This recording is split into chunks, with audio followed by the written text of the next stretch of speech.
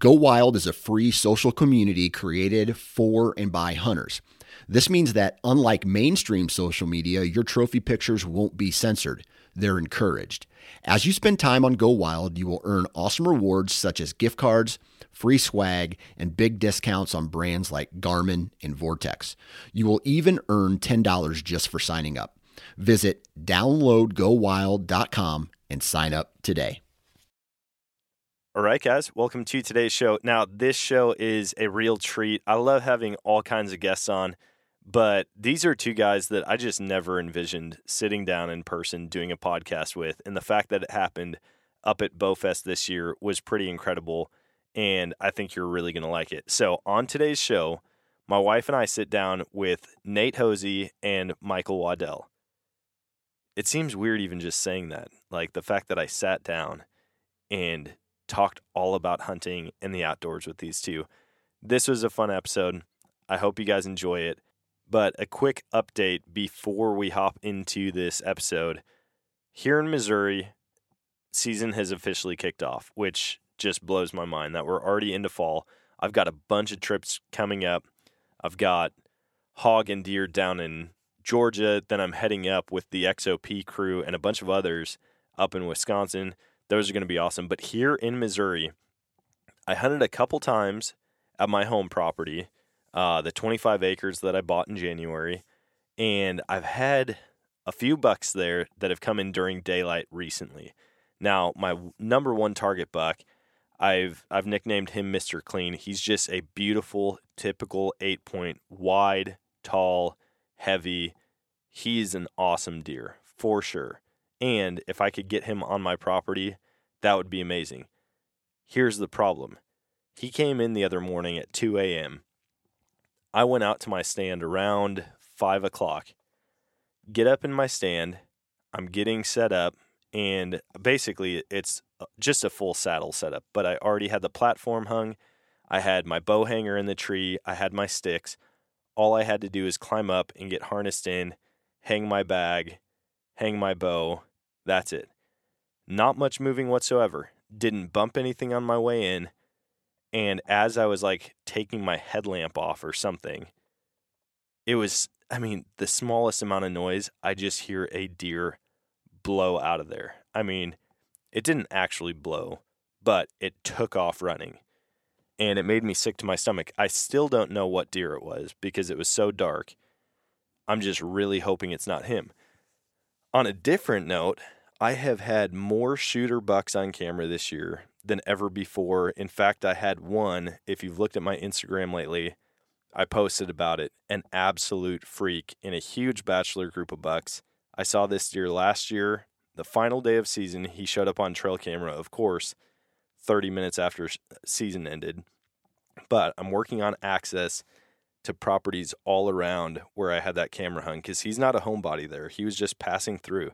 In 2 years, I've got 2 trail camera pictures of him.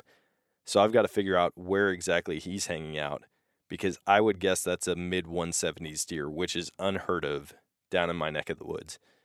On top of that, I've had every day that I've hunted, I think aside from this morning, I have had daytime buck activity on a different camera somewhere else on my property, on a different property. So I think September is going to be the month that I fill my first of 2 buck tags here in Missouri. Fingers crossed. I don't want to jinx it, but I think it's going to happen, and I'm going to keep you guys updated. Obviously, you're going to see it on Instagram long before you hear the podcast, but as soon as I get one on the ground, you better believe I want to be doing a podcast about it, talking about all the details, how it played out, and I think you guys are going to really enjoy following along with the process. So, brief update on Missouri. I'm heading out of state a couple times in October. Actually, I think 3 different states in October, more states in November, some in January. It's going to be a very, very busy fall and winter for me, but that just means a lot of good in-person content with the people that I go and hunt with. So, without further ado, we're going to hop into this episode with Michael and Nate. Like, he was doing things that were just badass. That was one of the coolest moments of my life. I I was really scared. But knowing that Dan had the gun, I did have the rifle, like, we would be okay.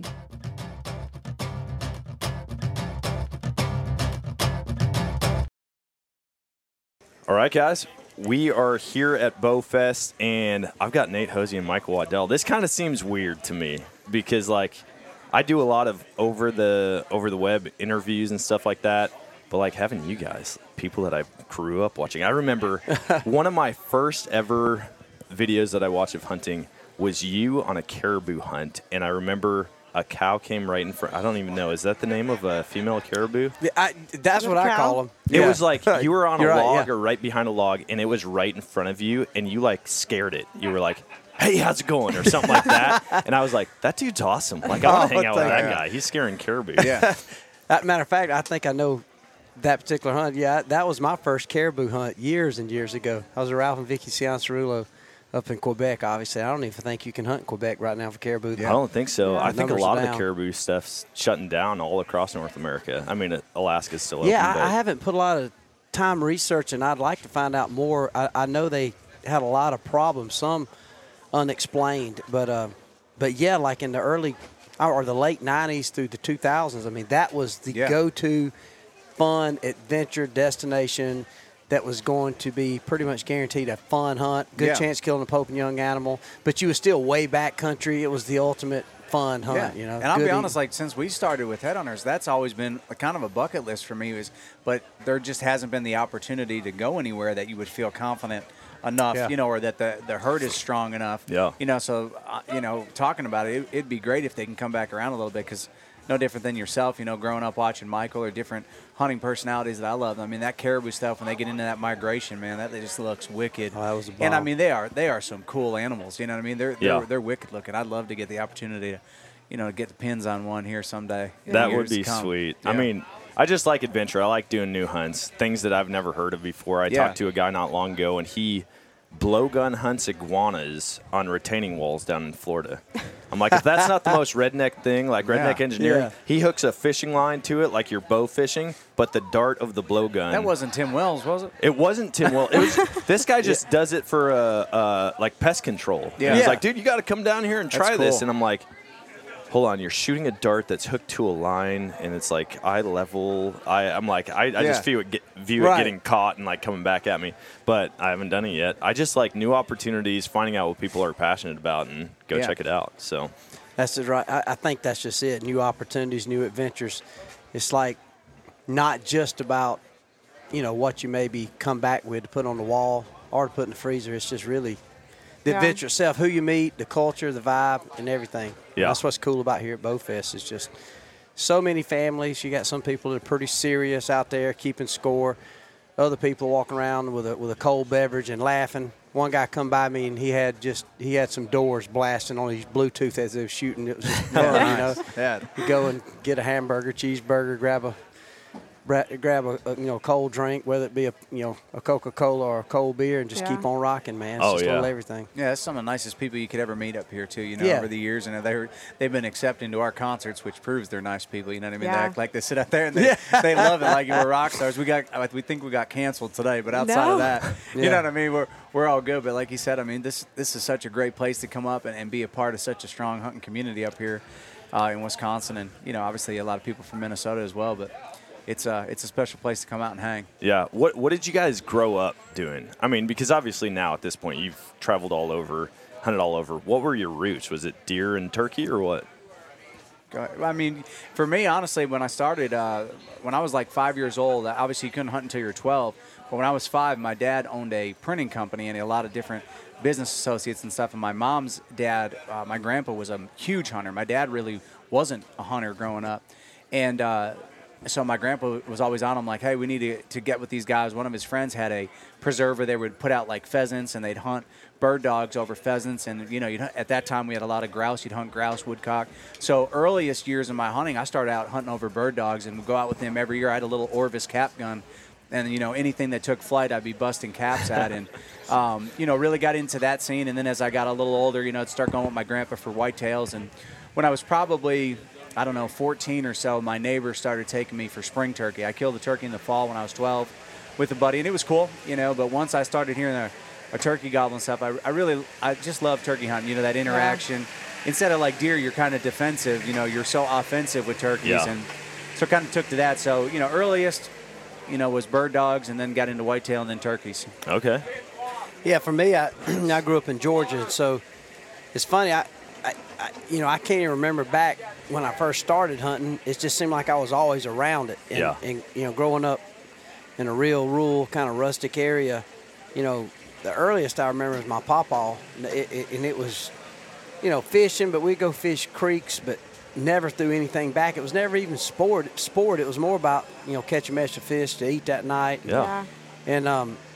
And I remember we would go hunt rabbits, but it wasn't like your traditional with beagles. We'd just ride around and find a rabbit out in logging road, and he'd pop a few, and he'd go back and skin them out. And that led to, in our area, I remember, you know, I'm 50 now, so I was born in the 70s, and then late 70s, early 80s, the deer started really kind of going crazy around Georgia, some nice bucks. And so my dad got into that, but early on it was just shooting at stuff, like rabbits, squirrels, you know, walking around.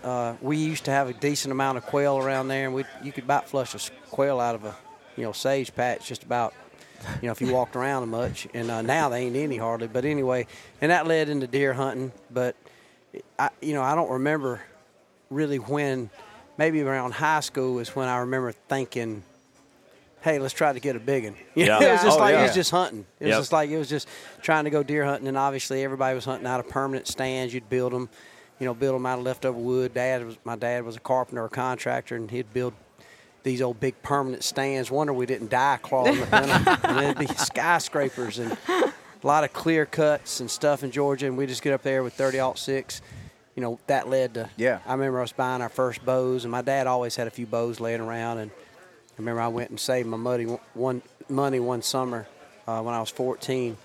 Actually 13, I bought a Martin Pro Eliminator bow. Hey, paid $200 for it. Martin was my first bow. Was it really? I had a Magnum Jaguar, I think. Yeah. And I loved it. But I loved the old, like, wooden stand stuff. You know, like, back when I started hunting, stands were like, all the rich hunters have stands. You know, like, if you bought a lone wolf. If we had a stand that was homemade with 2x4s that were left over from when we tore up our deck, you know? That's exactly right. And I sat on a bucket or a log or a down tree for years, and then one day I was like, you know what? I'm going to build myself a stand. And so I made 2 L's and a couple planks between it and ratchet strapped that sucker to the tree. And then I just found I think we were at a yard sale, and there was an old wooden 6-foot ladder.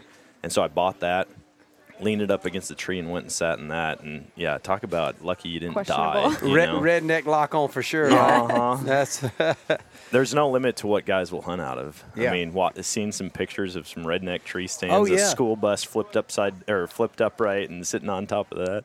And everything, things definitely were not as technical. Like I don't remember early I remember when I started rifle hunting when I was about 11 or 12. And in Georgia, you can pretty much come off breast milk and start hunting. You don't have to really. Actually, you're not required to have anything, not even a hunter safety course or really a license. You do have to.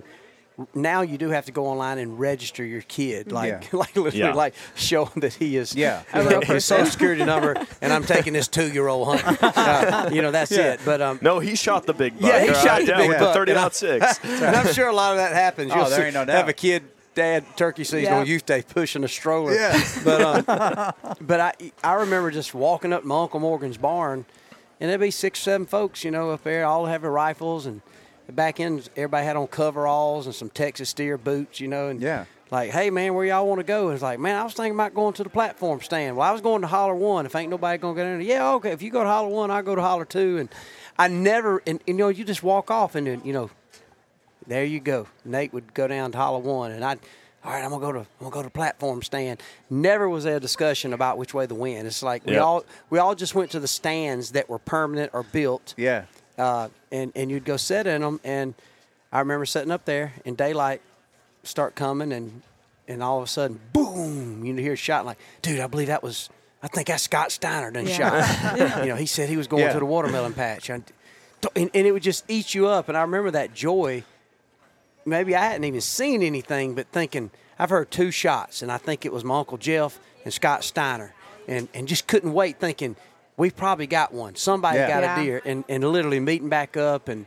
Couldn't text back then. Couldn't text back then. Hey, was that you that shot? No texting. Just sit there thinking. We didn't even have little radios, but I remember meeting back up. We'd like, was that you that shot Uncle Jeff? Yeah, I shot, man. I think I got him, man. He looked like a pretty good buck to me. And just be fired up and walking over there and finding blood and finding a little 1.5-year-old 7-pointer. And we would just, it's like we killed a deer. Yeah. Like 8 of us went in. Like, what did y'all got? We got 2. Yeah, it was never individual. No, it was not individual. It was not. And then, usually that would result in a big old breakfast, and we'd laugh and a nap on a Saturday, watch some football maybe. And I don't know. I mean, we still try to keep that vibe alive, I think, in our camps. But I don't know. I don't know if it'll ever be that. I think some of the younger things is happening. It seems like that's getting more prevalent. I see a lot more I use the hunting public as an example. It seems like there's a, even what you guys do, where you're really pushing the adventure and the experience. It's not sure we all want to get a big animal. Who don't want to get a big buck? Yeah. I mean, we can act like we don't, but if you're in Iowa, there's a party like, dude, I might have a 180-inch deer walk out. So you're kind of jacked, whether it's on public or private. But at the end of it, my most fond memories are those times where it was a group, and sometimes I was a lucky dude that a little 8-pointer, or it was doe day and a doe walked out, and I got to be the young guy that popped one. So anyway, I love that some of the stuff that's happening, they're starting to recapture the experience and the camping and the hanging out, getting ladies more involved, bringing the kids to camp, and family oriented. Yeah, and it's not just about how quick you can get the scorecard out. And because I think a lot of times that part of it can lead to a little depression and take you away from the true roots of it. Not that I'm against it, because I certainly score some deer every year. I mean, we always, we call and text, you and I will, Nate. Hey, that was nice. What'd that deer score? Oh, he's like 151 or whatever. Nothing wrong with that, but I also see people chase it, and they will have enjoyed it until they scored and it wasn't up to what they thought, and then they're kind of down and out about it. And I'm like, dude, no way, man. Your lady was there, man. It was fun. It was a good weekend. Your favorite football team won. You got you a nice buck. Just, I don't know. I see people get caught up in that a lot. So it's one thing to enjoy it and like, man, I want to shoot a big buck, but to forego like the tradition, the camaraderie, the fellowship out in the woods or at hunting camp, whatever it is, elk, deer, duck. And I think it's like you said. I think a little bit of it is like, because I know that when I started, Randy had been coming off of Whitetail Freaks, and Randy would tell you this, like, when they first asked me, like, what do you think about being like a personality? Because originally with Headhunters, I was just on the production side. I was going to help film, and I was like, listen, like, I will come in and I will do whatever you want me to do, but I'm not worried about whether or not somebody thinks that, I'm a great hunter or anything like that, as long as they know that I love it. And I want to go in there and I'd never shot a big deer at that point, at any point in my career, in Pennsylvania or anything like that, so had the opportunity over the years to take some great deer. But like Michael said, some of the greatest reminders of what hunting has been, getting to share the woods with my little boy this past year. He took his first buck and he got his first doe, got his first turkey. And, there was the part of me inside that I knew there was these couple like little 8-pointers that have been coming out in the food plot all day. And then that part of me almost tainted it to an extent to where I was like, hey, there's been a nice 8 here. And one day Cruz just looked at me. We had hunted 2 or 3 days. He said, Dad, I'm tired of you not letting me shoot these good bucks. Aww. Right, and there was a deer that he called the Fighting Four. Yeah. As soon as he said, I said, you want him? He said, yeah. I said, let her bark. You know what I mean? But it was a reminder to me, too, of like, to him, just like the other day, I took it home. He had a big mule deer of mine that he loves in his room. And I put that up. He said, look at him, Dad. He said, it's bigger than your mule deer. And that he doesn't. And that's exactly what hunting is. You know what I mean? Exactly. You're exactly right in the way that, and you guys have always done that. I mean, thinking back to when, like you said, I mean, I grew up watching Michael as well. I mean, I was never sitting there and I was like, hey, man, did you see that 164 Michael killed last week on that? I never one time ever did. Now, of course, every now and then, your big deer in Kansas, the first big one you kill, come over that fence that you shot 20 yards. Oh, yeah. Of course, that's going to happen. But it was never hey, did you guys catch Bone Collector and see that one, 170 that Nick killed? You know what I mean? Does Nick even score his deer? I don't even know. Nick, we have labeled him the game hog. We'll have this conversation as we're talking about, just good breakfasts and getting the ladies involved and just having a good time, and all. Nick's over there.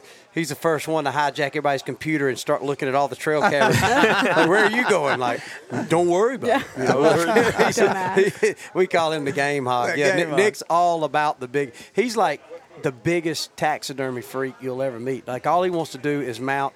Like, he would ask. He would ask, what are y'all going to do with those sheds? Yeah. He'll try to steal them, take them home with him. He just loves I got an extra antlers. cape. I'll mount those for you. Yeah, he will. He would literally mount it. He'll mount everything. And so Nick definitely, I have to me and T-Bone have to get on Nick all the time. Like, Nick, quit being a game hog. trying to hijack to get the best stands to kill the biggest deer. But that's funny. Yeah, you guys have got such a great team, and even with Headhunters and Randy at Scuba. I mean, I think that's the heritage that you want to promote, whether if it is on television or YouTube's or whatever it is. It's just that heritage of camaraderie. Having a good team of people around you. You know what I mean, and that celebrate it and enjoy it and could have fun with one another. You know what I mean, like they do in their camps and like we try to do in our camps. And, because I think that's what will make the heritage survive. You know what I mean? A 200-inch deer for everybody isn't going to make it survive. You know what I mean? The atmosphere that hunting is what makes it. All right. How many of you guys hate dealing with tangled up rope? Trying to untie it. It's all knotted up, and you actually really need it at the time. Don't raise your hands because I obviously can't see you. But those days are long gone. Rapid Rope is a quick deploy rope solution that you can pull the length you need and cut it all with one hand. You don't need knives or scissors or a lighter to singe the end because it's cross-threaded to keep it from fraying.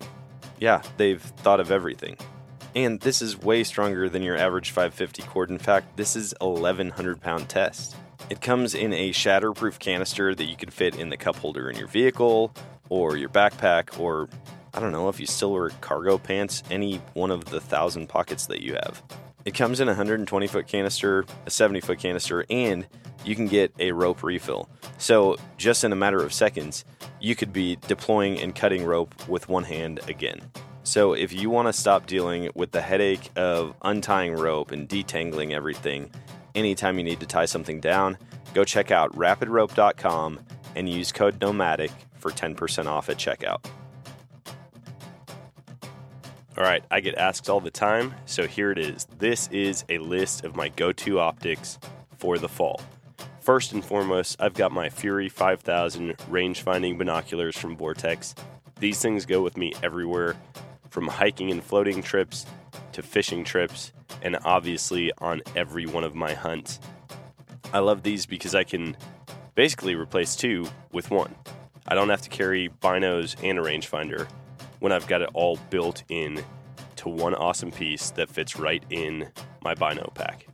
Next up is my Razor HD spotting scope. Now, this goes with me on all my western hunts, and I keep it in the truck all fall if I want to glass a field or do some scouting on a current property that I have. You can't go wrong with any of the spotting scopes from Vortex, but the Razor HD is by far my favorite, and I'm excited to check out the new Mini Razor HD. So if you want to see a list of the amazing optics that Vortex has, head over to eurooptic.com. That's EUROOPTIC.com and enter code Nomadic10 at checkout to save 10% off your Vortex order. Now, let's get back to the show presented by Vortex.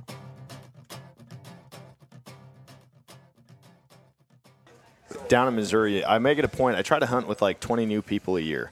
And that's not like brand new hunters, but like I want to hunt with people I've never hunted with because I just love seeing other people's excitement for things. Yeah. And so like we're blessed that we've got some property, it's private, that we can hunt. And my buddies are like, dude, you got some big bucks out there. Why do you keep inviting all these people? Like, I'll talk to some random guy from Florida who's never deer hunted, and I'm like, dude, come on up and shoot something. Yeah. And I'm like, it's about the fellowship. It's about that camaraderie. It's about making memories. And they come up, and I'm like, shoot what you want. If it gets your heart pounding, if you want to pull the trigger, go for it. I don't care. After your first one, we're going to change things up a little bit. You know, like you can hop on board with the management plan. But as a whole, just getting new people, and those are my favorite hunts, like taking her out on her first hunt, even though I put a really janky tree stand up, and she wasn't real happy with me about that. I survived. But like taking my son out, he couldn't care less. Like he was having fun drinking hot chocolate and eating Twinkies that we got at the gas station, Yeah. and I'm looking at a bean field that we can see every inch of, and all of a sudden he'd pop up. I heard a deer, and I'm like, "You did? Where is it?" Play into it. Let's poke our head out. Look I heard all a around. big one. Yes. Yeah, There's of nothing course around. we didn't see a deer. Like the one day I go hunting and don't see a single deer this year. It's with him, but he had the time of his life, and now he's like, "When can we go hunting?" We see a deer on the side of the road. Dad, shoot that deer. I'm like, well, I can't do that 70 miles an hour on someone else's property. But he's pumped. I know one thing. I've got a heck of a lot of respect for you taking that approach, and a lot of people are not taking that approach. Matter of fact, there's been all these. Seems like in our hunting industry or the culture, it has all these little vibes that it goes through, culturally, and now it's kind of good and bad. It's gotten very. I don't know if the word's granola. I don't know if that ain't the best. I don't think that's the best word that describes it, but it's liberal in the sense of just, let the animals win and stuff like that. And I too, holy cow, the first thing you do if you buy land, I've spent so much money on my farm, from feeding protein to putting up new stands, putting in new food plots. Even my wife is like, Michael, what are you doing? Next thing you know, I got a Vail mulcher out there. Like, why do we need this expensive piece of equipment to make another food plot? And so you get so addicted to making the wildlife better. So you're certainly you're letting them win. So, but overall, that same mentality, a lot of that group is not for hunting recruitment. And I think that's asinine. And I think that your approach of taking somebody new, and especially, me, man, I'm 50 and I was unbelievably blessed. Like it's almost makes me feel old when Nate or you say, dude, I used to watch you, when I was 12 or 11. And I'm like, man, y'all, in my mind, I feel like, dude, we're the same age. I'm not older than y'all. Like, you're all out there. And then we start running around these mountains. I'm like, man, y'all wait up this old man. And but inevitably, I, like you said, like to see new people get engaged and know that they're part of our culture. Some that might already be on the fence, and then some that maybe never had experienced it. And I do think that having hunters and recruitment is what is going to save it. And so if you look at historically, even though we got a lot of nonprofit organizations and great game and fish departments in different states, I still think inevitably it's been the hunters, the paying hunters that have preserved the wildlife. Yeah. So the ones that hunt it, put it on their table, the same ones that preserve it. And so after we're gone, who's it going to be? And once there's less and less. So I think some of that granola atmosphere of let them win is actually a different way of saying, actually, I don't want you to hunt or you to hunt because I want to be more for me. Yeah. And so it's a selfish. It's almost like a campaign. We got a jar of cookies. Let's all quit eating cookies. Yeah. Everybody, you're eating too many cookies. Everybody quit eating the freaking cookie. And what they're wanting to say is like, if y'all don't eat all the cookies, I can get more. Yeah. So I think that's a little bit. I think it's a bait and switch. I think it's for sure. I think some of it's very narcissistic. The root of what they're saying, I think, is very good. But it's like going back to World War II. I think Joseph Goebbels, was he telling the truth or was he telling a lie? So you can twist it, and you can take propaganda and twist it. So what I've seen, whether it's around the turkey culture or deer or hunting public and private, and, well, did you do it over bait? You do it over this way? The way I look at it is like, man, do it the way you want by legal. That's the situation. I'm not competing with you. I'm not competing with you. Right. You're not competing with me. When I hunt, I compete with myself. Yeah. I'm trying to get a deer that maybe – if I'm trying to kill a Pope and Young deer, that's for me. Yeah. It's not for me to think that you can say Waddell's a little better. No, it's just because I'm proud, vice versa. I think if I can, if we spend time talking, or Nate or any of us, if y'all say, dude, my goal, my dream in life is to get a 350-inch archery elk. So, dude, well, first of all, if you get it, it don't make me love you anymore. Yeah. I'm just going to love it for you and want to hug you and say, dude, you did it. I knew you could do it. And you saved your money. You was in shape. You was shooting good. And look what you did. You shot a 350-inch elk at 60 yards with that bow, and I knew you could do it. I shot with him both. So I just don't make her love you anymore. You're not going to love her anymore. It's just congratulations. Yeah. And that's sometimes the hunting industry forgets that. And sometimes the people who kill these animals, they'll come strutting in here like, well, everybody's going to freaking want a piece of me. Yeah. I killed that 180 buck, and I'm like, nobody They gives could care less. Nobody cares, homeboy. Yeah. Nobody cares. It's like they'll congratulate you. And I saw that firsthand because I walked over here when we first started, and I just took his hat off and signed it, and he was like, "No, man, I just want to talk." You didn't see that? I killed 4 140s last year, bro. I mean, you get to sign your hat right here. He ripped it out of my hands. I was like, "Oh, okay, my bad." That's awesome. Yeah, that's what I'm going to start doing. I meet hunting celebrities, and I only get a signature from the guy who killed more Boone and Crockett. I was telling somebody last year at ATA, I was like, with all the YouTube stuff, like somebody's got to do a skit anymore, like where you just walk in, but it has to be almost like how like they shot Borat, like. It has to be off the cuff, and like you just walk through. Thanks for coming. Just take somebody's hat. And just I mean, like, and just go through 50 people, sign their hat, because like some of them be like, "Oh, yeah, no problem." But somebody's gonna get mad. Like one person's gonna get mad. You take that. Yeah. There can't be any planning. You just grab it off their head. Thanks for being here. Yeah. You know what I mean? Like, just see the reactions you get. Some people be like, "Thank you," and they be like, "What the heck was that?" Yeah, they don't what's even know who that going was. It is funny, man. Yeah, some people get to beating their own chest, and that just trips me. I don't understand it. I even, this past year, Nate was in on it too some because, I'd say I too like watch Nate and Randy and especially Nate. I love Randy, but Nate, I met Nate around turkey calling, around Matt Moret back in those days and HS Strut and that was my background. So my passion for turkey hunting is crazy. Him growing up in Pennsylvania, I mean, you pretty much, you're still celebrating June Pride Week if you don't turkey hunt in Pennsylvania because everybody turkey hunts. I mean, that's the deal, right? No doubt. And so anyway, so obviously if we go, and we got a tag, you're trying to kill a turkey. And so there's a lot of tactics and technique. And so you get a lot of ridicule based on how you do it. There's one particular guy hating on me really bad, and I finally saw him, at a show, and I talked to him in person. I said, man, you're bowing up on me pretty stout, online, but, two things. We can debate. You can try to swing, but just because I got a little gray in the beard, I'm going to hit you back. I'm going to hit you back. So as we talked, the conversation, I said, bro, I mean, why are you so aggravated? I said, are you mad? Is turkey hunting gotten so bad? And so I knew it before I said it. Mm-hmm. So I told him this, and he didn't realize I baited him in. I said, are you just not good enough and you think the turkey hunts are not what it used to be? Let's just say in Georgia, do you think you're not getting your limit anymore? And you think it's because of people like me? He said, well, first of all, I did get my limit. And I do think that people like you who are promoting this decoys and fanning and technique, I said, so you did get your limit? He said, yeah. He said, I've got my limit every year for the last however many years. And I said, so you are a good turkey? Yeah, I am a good turkey, and I do it my way. And, of course, I just don't, Yeah. So I said, well, let me tell you something. If I'm so good – or you're so good and I'm so bad, but supposedly good because I'm killing all the turkeys to teach all these people, guess what? I haven't shot a turkey in 3 years in Georgia. I said, so who's hurt more? Yeah. You're mad at me that I made a decision that, yes, I shared with people. Here's a tip and technique that can work. Yeah. I didn't choose to do it your way or my way or any way that anybody that's been a mentor of mine that's taught me because I decided that I thought that I'm going to leave these turkeys. I said, my wife killed one. Two of my kids killed a turkey, and we had already put a limit on what we were going to shoot based on our lease and our property. Yeah. And I said, you have went around beating your chest, calling me a clown on how I'm killing too many turkeys and teaching people to do it. You have limited it out in each state.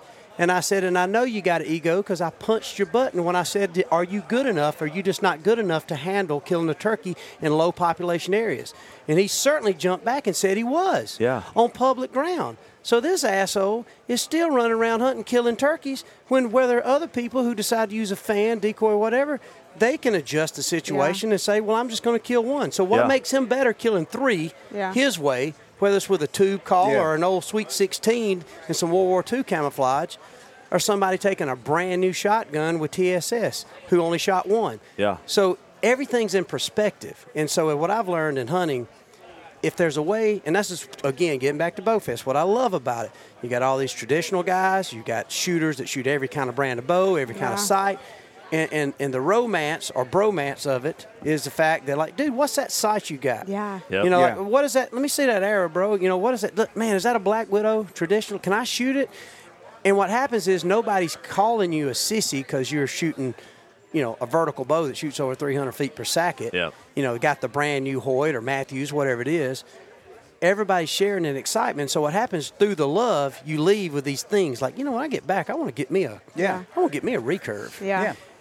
But you're not shamed into it. Yeah. I feel like it's kind of it's really unfortunate that it comes with the territory. When you post anything about hunting online on any platform, you're going to get hate from somebody.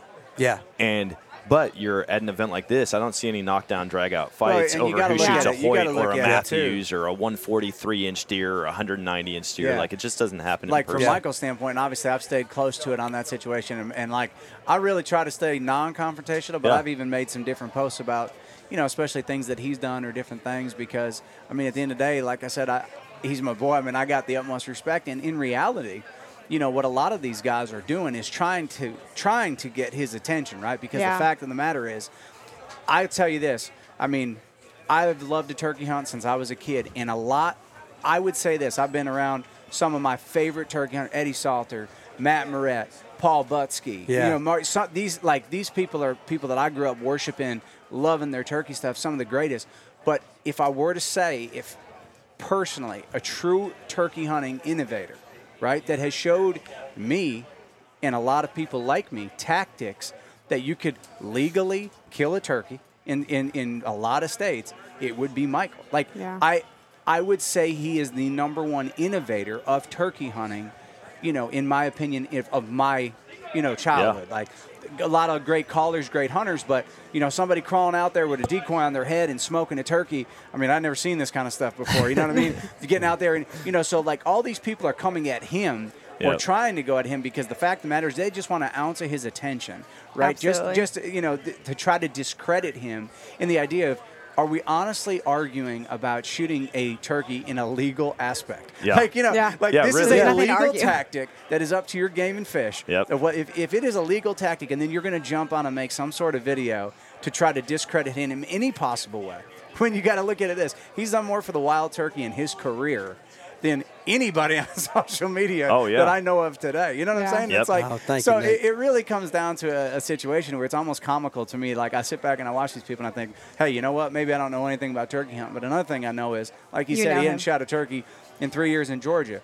I pay attention to the guy or girl who's taking everybody, right? I've watched a lot of people hunt. Hey, guess what? Anybody can go kill a buck. Anybody can go kill a turkey. Yeah. But I've always gravitated to the guy or girl who's taking somebody, who's calling them up turkeys, who's taking, like you said, somebody on their first turkey hunt, sharing that stuff you did with Theo Vaughn and all that stuff this year. Yeah. And those boys, like, you are sharing that culture, right? And for me to go on Instagram and post a turkey, I shot a turkey, whatever. But the true hunters are the ones taking people, introducing people, hanging stands for people, showing them success, right? Letting them punch a tag. And that's something that he's always been the best at, in my opinion. I've watched him take more people for turkeys than anybody. So it's like, that's where, like, I'm not really a social media fighter, but I'm coming if somebody's coming at him. I'm a little bit in my way because I'm like, I just don't see that where you're coming from with that. You know what I mean? And I know what they're doing. They're trying to get his attention. Oh, Yeah, I get that. Unfortunately, I fall into the camp of I like to troll the trolls. Like, if I that's see somebody, smart. I like that. like, if a You get a telemarketer, T-shirt made. I Yeah. troll For trolls. for real, if a Come telemarketer and calls see me, you. my goal is to keep them on the phone as long as I possibly can. Like, just let it roll. Or like someone says something, and immediately I'm like, all right, I'll look him up. Oh, this guy shoots Spinelli. Nobody shoots Spinellis, man. Only real men shoot Mossbergs. For some reason, there's that weird culture online. I had a bunch of people. I bought a turkey fan, right? Like the umbrella with the turkey print. I was like, this is the coolest thing. It's got a spot for a GoPro. I can crawl across the field, and I sucked with it. I was so bad. And it probably run a lot of turkeys. Yeah. 100%. But it's supposed to be guaranteed, right? Oh, yeah. That's right, 100%. And so I'm like, I buy the gimmicky stuff. I always do. But I was like, it's helped me kill a couple of turkeys. I have scared so many birds off. But I put it in a video one time, and this guy goes, real men don't reap birds. Yeah, I was like, I thought I felt a change down there as soon as it came in the mail. Like, my manhood disappeared all of a sudden because I've got this turkey fan. I'm like, who cares, man? Just go out and do it. I don't care if somebody just got done changing oil and wants to climb up in their tree stand, Yeah. or It's if they ridiculous. buy an extra washer and dryer to keep all their stuff scent free. I couldn't care less. If it's This is legal what I in do. your You state, do that. If it's legal in your state, what's the, you know what I mean? Yeah. It is, and I'm the ultimate. I think, the world needs more masculinity. Oh, yeah. But Amen. there is a part of sometimes the male ego that can be obnoxious. Masculinity ain't noxious. Masculinity is, let this place. I know she's a good hunter. I've seen some of the stuff y'all do. She enjoys it in outdoors. But let me tell you, she could probably, I would want to take off on a sprint up this mountain. She'd probably beat us all to the top. But if all of a sudden starts happening, even though you're her husband, I can promise you every man here is going to make sure she's safe and these kids. Yeah. That's sure. masculinity. Yeah. The insecurity sometimes within men is obnoxious. And I think that's what we get into. A lot of these guys who are having a tough time, and maybe they don't have a beautiful life like you. Maybe they don't have the security to invite some stranger off the street and have a nice meal and share your property with them. I think what happens is they're bitter and they're mad, they're insecure, and they don't know how to say great job and to be sincerely happy. Yeah. You'll find that as, it can be your podcast as it gains success and you get a chance to have a voice for the industry, you'll have people even close to you that all of a sudden start getting frustrated and like, well, dude, I remember when you couldn't even shoot a bow. Like, what does that have anything to do with that? Yeah. It's almost like there is a problem sometimes of just a sincere congratulations, man. Hey, bro, let me give you a bro hug and tell you how proud I am of you and what you would think your father or uncle or granddad or just a close friend would. Yeah. It could be financially. It could be like, man, you ain't gonna believe it, dude. We got a sponsor and it's the first time ever, man. Yeah. We got some stuff and we're gonna be into six figures this year. And like, must be nice, Yeah. Yeah. Well, good for you, bro. We ain't. I'm still working down there at the elementary school. Yeah. Like, well, dude, I would have been too, but I took a chance. That's right. Can That's you just it right say there. congratulations? Yeah. Can Yeah. you just say it paid off? But I think that's it. And I think the hunting part of it goes over into, if they see you with a nice deer, like, okay, where at? It's like the judge and jury coming. Public, private, Yeah, exactly. high fence. Yeah. Was What'd you it corn shoot fed? with? Was it bait? Was it vertical? Yeah, it's like a Vertical. teacher. They're grading your test as they ask you the questions. Oh, okay, well, that's a mark against you. You used a rifle. Yeah. Oh, you used a 6.5 Creedmoor? Are you kidding me? Oh, Oh, no, absolutely not. It's almost you know? like that'd be a good skit. I thought it'd be a funny skit. Y'all probably don't We remember need to do People's Court, but Judge Wapner, when I was a kid, if you ever had a sick day, you'd sit around and watch Prices Right. Yes. Y'all please stand. The Honorable Judge Wapner's entered the building. But if you come in, it's like have Judge Wapner come in and he's just all flex stuff, Be like, so this deer, public or private, and at the end of it, Judge Wapner decides, of the hunting industry decides if this young lady is she worthy? Yeah. And to come to find out, it was not on public. It was private ground that was owned by her grandfather, and it was in a bait state. Not worthy. we totally Not need to worthy. make that. We'll have the two attorneys representing both sides. One of them is going to be decked out in all the same camo. The other one's going to be in like muck boots, blue jeans, and like Walmart camo. And we're the only ones that know, we're It's the hitting only the ones that know. platform. Like, you think about public or private, we are literally the only ones who know. Like, as far as I know, there has never been a deer, turkey, elk, whatever you're hunting that has any idea whether it's on public or private. Oh, yeah. Like, Yeah. it just comes down to ground. And this is a true story. Eddie Salter, in 1 year, when I first started, I was doing a lot of field producing for HS. I invited Eddie up to my place in PA. In one day, including one guy right from a truck that I got on video, we had 3 different turkeys shot out from in front of us in one day. And then we can only hunt till noon, right? So, okay, yeah, I'm on private dirt that others hunt, okay? Like, I have permission, knock-on-door permission. So is that different than public? Because I promise you, that turkey just got blistered out the car window. Yeah. He's just as educated as the one that got shot at on public. Oh, You yeah. know what I mean? A turkey, when he's ready, I don't care where he's at. If he wants to come, he's going to come. Yep. You know what I mean? Like, that's the way it is. All right, if you're not using Tactacam's reveal cell cameras on your hunting property for scouting or monitoring the wildlife, you are seriously missing out. When you pair that with the Reveal mobile app, you can see the action as it's happening, no matter where you are. In fact, I've got trail cameras up in Wisconsin on the land that we hunt, and not only do I get pictures from those cameras sent to me, I can also track the progress of the camera, the battery life, how much memory is left on the SD card, and I can see what the weather's doing at the time that a picture is taken.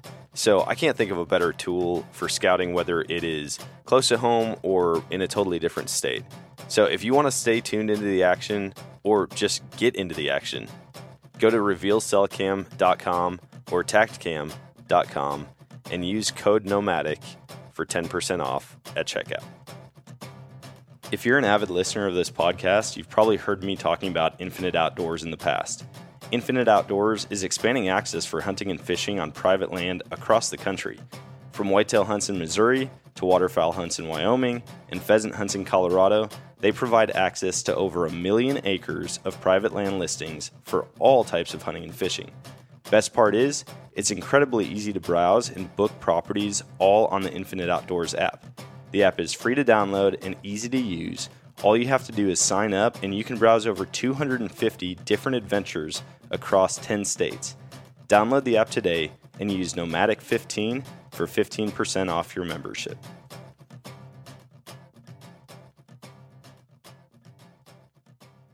They want to survive. I mean, like, the debate is always, what do I do? If you don't do it my way, there's an issue, right? And we just have to get completely over that. And that's why, like, with the podcast, I said, I'm going to talk to everyday outdoors men and women, and I want to know what they do, how they do it. And there's no judgment. Like, I tell people all the time, until I try something, I don't have an opinion about it. The only thing I want to do is I want to go and try it. You know, like, that's right. You hunt whitetails with hounds? I've never tried that, man. That's right. That seems insane. Like, I want to go check that out. Yeah. Oh, yeah, then dude, I can form an opinion. That's exactly but my right. opinion shouldn't be written into law. You know, like, No, that's your personal the world choice. would be a mess if I was over all conservation, all hunting opportunities. You know, And you have enough anti-hunters as it is that come after you. It's like when you see the industry people or people that are supposed to be within the industry, you know, cutting at somebody or turning on somebody or something like that. I mean, well, what is this? This is supposed to be a family of people out for the same thing. You know, people are going to, like you said, celebrate one another, be there for one another. But when you have people, sometimes the worst people are the ones within the business causing the issues. Yeah. You know what I mean? It's not even the people who, I mean, if somebody says they don't like to hunt or fish, and that's fine, you know, whatever, and they come at you, at least you could say, oh, well, they don't like what we do. Yeah. You know, but when the guy coming after you and who's cutting you and telling you, you know, how terrible you are is him, what a turkey fanned out on his Instagram picture, that's a problem. You know what I mean? Like, that's an issue. Like, one thing, two things I'll add to that is, one is like the public and private. To me, it's really not a debate because, in my opinion, both can be difficult in their own way. And if you broke it down, like, you know, I come from, you know, everybody knows if you read my bio, I come from a place called Booger Bottom, Georgia. Well, Yeah. you know, honestly, it's not like a lot of very rich people. It's just what you would think. It's redneck, blue collar, cold beer drinking, hardworking guys that, you know, a lot of different backgrounds of people. And so obviously we hunted and fished and we loved it, and we didn't have a lot of land to hunt. And so we did have some opportunities to hunt in WMAs and public ground. And 100% it was tough. It made me a good hunter. And then we'd get in like a timber company lease, you know, be 500 acres, be 20 of us, you know, all paying $200 a piece. That's probably why we had the platform stands like, where do we want to go? I mean, somebody's going to kill a deer because we got every tree covered, like PA or some places in Missouri, you know. And so inevitably, it was hard tactically and technically to hunt because really you can throw away technical and tactical because it becomes luck. If you're sitting in a tree stand, you don't know if it's going to be somebody hunting squirrels, which would be legal. Like you go up to Mark Twain National Forest. I go up there every year. I bought some squirrel dogs up there from a guy named Danny. He's become a great friend, and I bought a little mountain feist, and squirrel hunting's big. You might be deer hunting. It might be a pack of squirrel dogs come through, and they just shooting 12 gauges. It's legal during deer season. I mean, Is it inconvenient for the deer hunter? Yeah.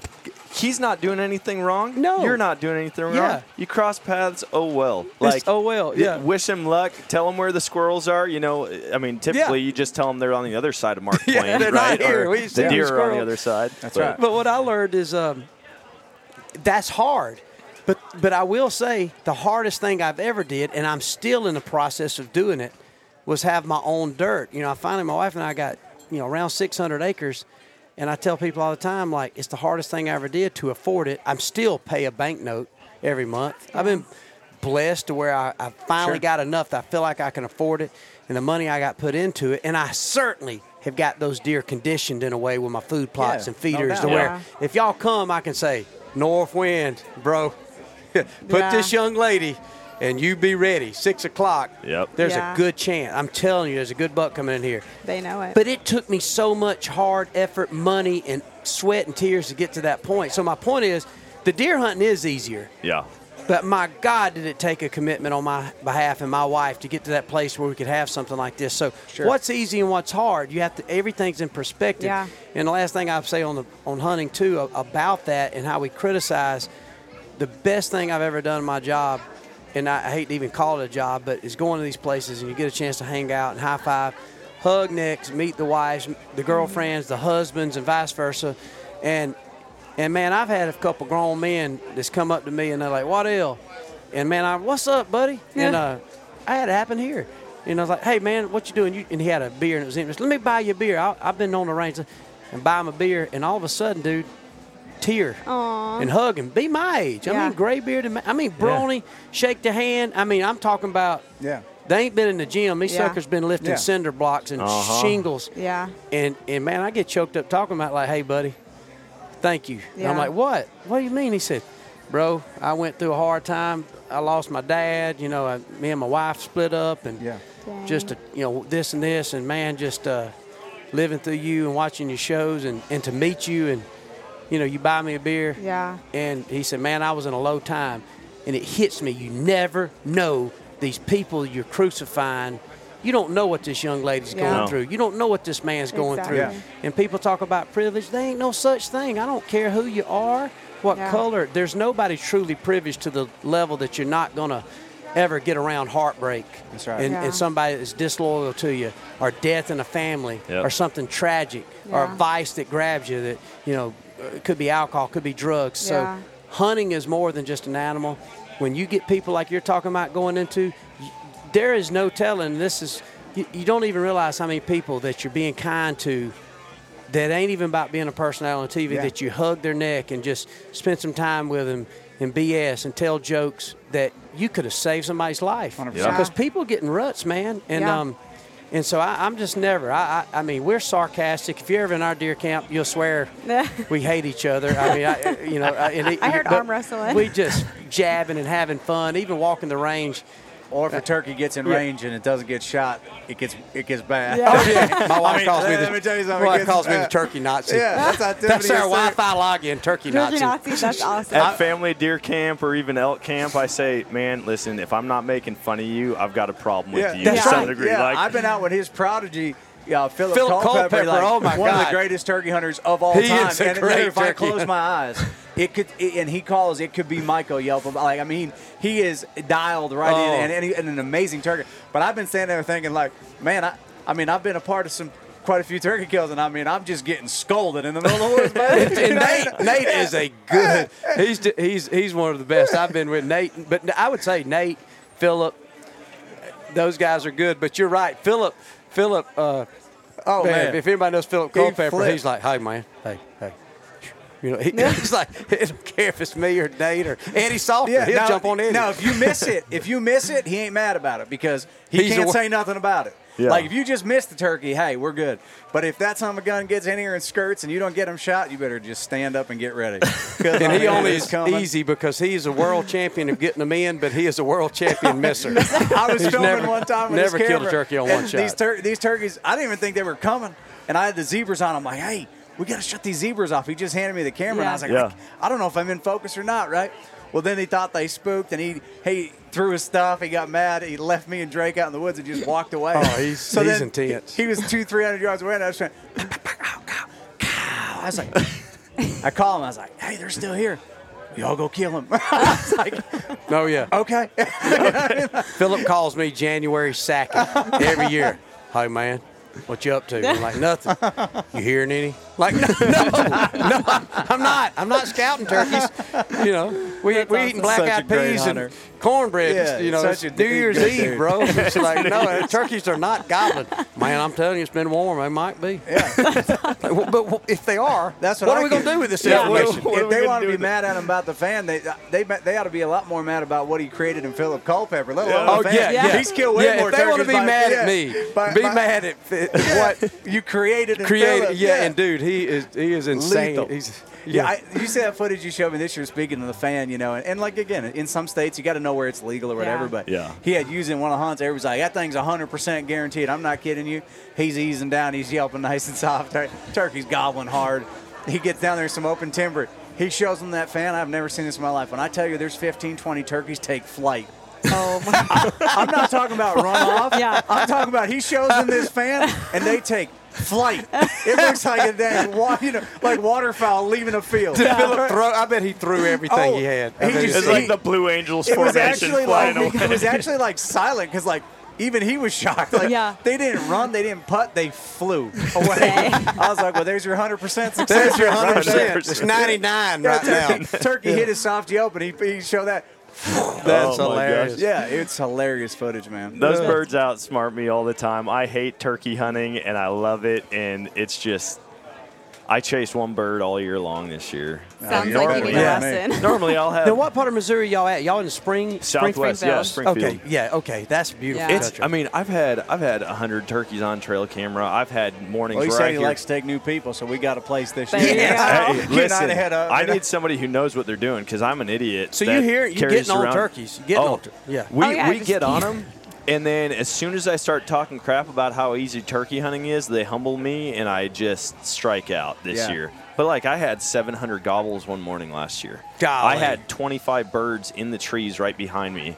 Not a single one came out, and I'm self-proclaimed the world's worst turkey caller. But if I see a turkey, I'm going to find a way to go after it. You dang right. Dude, I will go all the way around to the road, up the neighbor's fence line, and just creep through the woods and go kill one. Yeah. But this year was a struggle. It was rough. Man, you have those years. I give you a lot of credit for sticking with them. You know what I mean? Hey, I know. I mean, this is why. She's like, she always like the blow up doll thing, you know, like I've got the blow up turkey that blows in the wind all the time.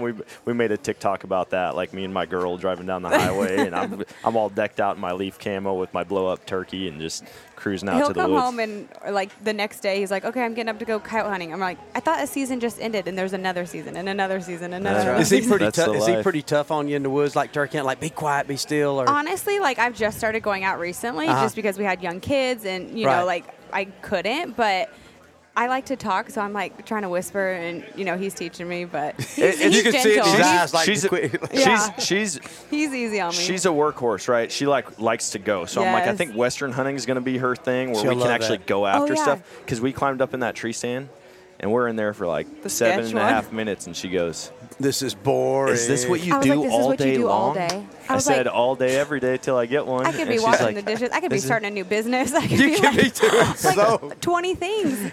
And this is not quality time. Like Step Brothers, we can have so much quality time not doing this. We're not getting anything accomplished.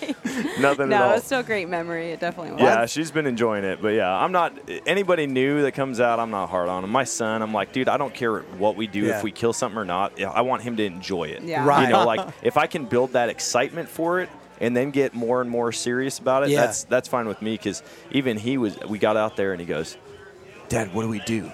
I said, we sit here and look around for deer. 2 minutes go by. He goes, okay, what do we do now? And I go, well, we just keep doing this over and over and over. I try to be that way, and I always start off that way, and then I end up just turning into a jerk. Like, but if it's not a good day of hunting, I'm not bad. But like if it's all of a sudden in these moments that I know, like, you know, the statistics run in my mind, like, okay, this is it. This is, it's going to happen. This turkey is coming. That's right. Then I'm all of a sudden, I go from just, you know, hey, boy, you like that turkey gobbling? It's fun. I'm just glad you're out here with Daddy.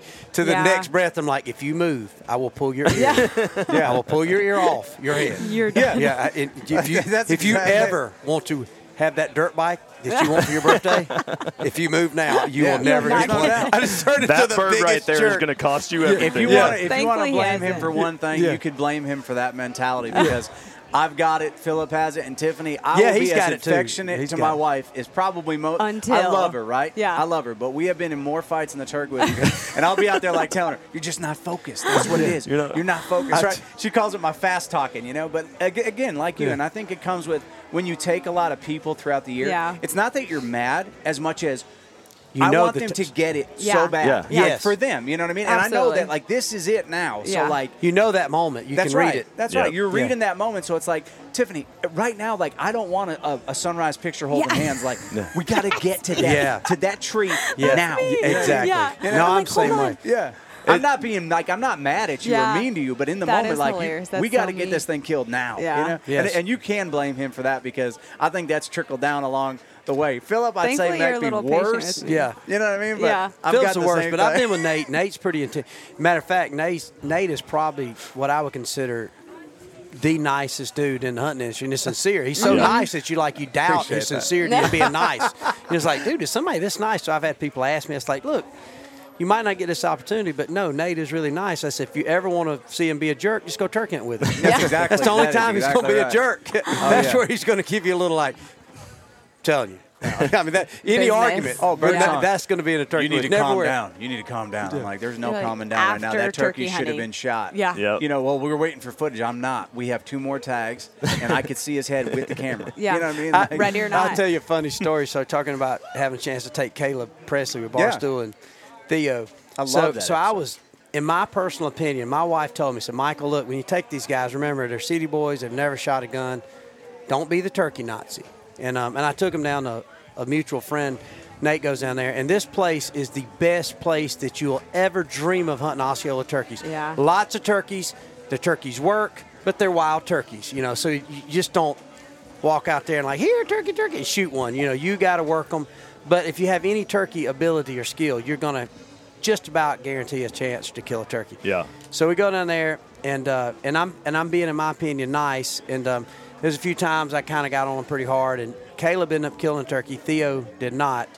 And so we was just with him last week, actually. Caleb and his wife, we was up here in Wisconsin camping and hanging, and Caleb and his fiance was down. So they had this nature walk. It was a camp, like a camp for kids and dudes and couples. And so they had all these activities. And so one day was you could go on this nature hike, and then you could go go to this yoga class, whatever. So Christy signed up. So ended up her, Caleb, and Margaret were walking, and Caleb knows Christy. He said, dude, your husband, man, he's a cool guy, but man, he gets pretty intense turkey. I said, man, he could kill somebody, And she said, is he that way all the time? He said, Caleb, he was so nice to y'all. I was telling him to be nice.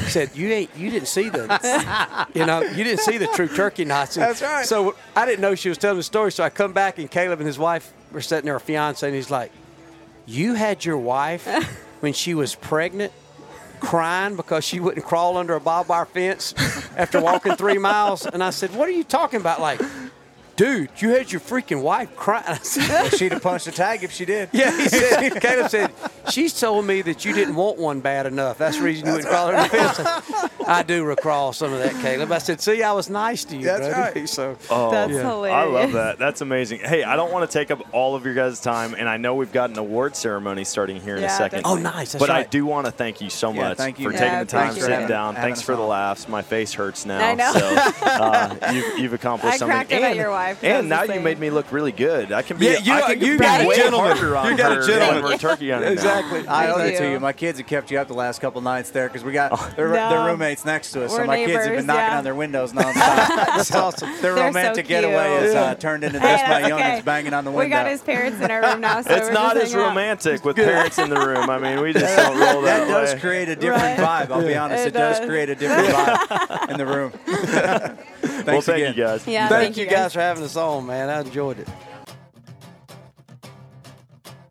Well, there you have it. I had so much fun chatting with these guys. And even as I listen back, my face hurts again from smiling so much. Sharing all those laughs, hearing about their passion for the outdoors, it's something that I hope to do every single year up at BowFest. And it's just so much better. Hopefully you guys enjoy hearing these in person conversations, these interviews, whatever you want to call them, more than you like the web ones, because I hope it feels like you're sitting right there with us. Speaking of, next year you could be. You should come up to BowFest in 2024. If you're not already registered, you need to hop on and do that. And if you use code NOMAD24, you're going to get $10 off the current price. It's $89.99 to register right now for next year's BowFest. But if you use that code, you'll get it for $79.99. Just so you know, this is only going to remain in effect until the next price increase. Because as I'm sure you know, with festivals, as you get closer to the new date, the ticket prices go up. So go do that. And who knows, maybe you can come hang out, be on a podcast with me, or you can pull up a chair and watch me interview Nate and Michael again in person. Either way, I hope to see you there. I hope to shoot some courses with you, or just hang out and share deer pictures or hunting stories, whatever that looks like. So until next time, guys, always choose adventure, and God bless.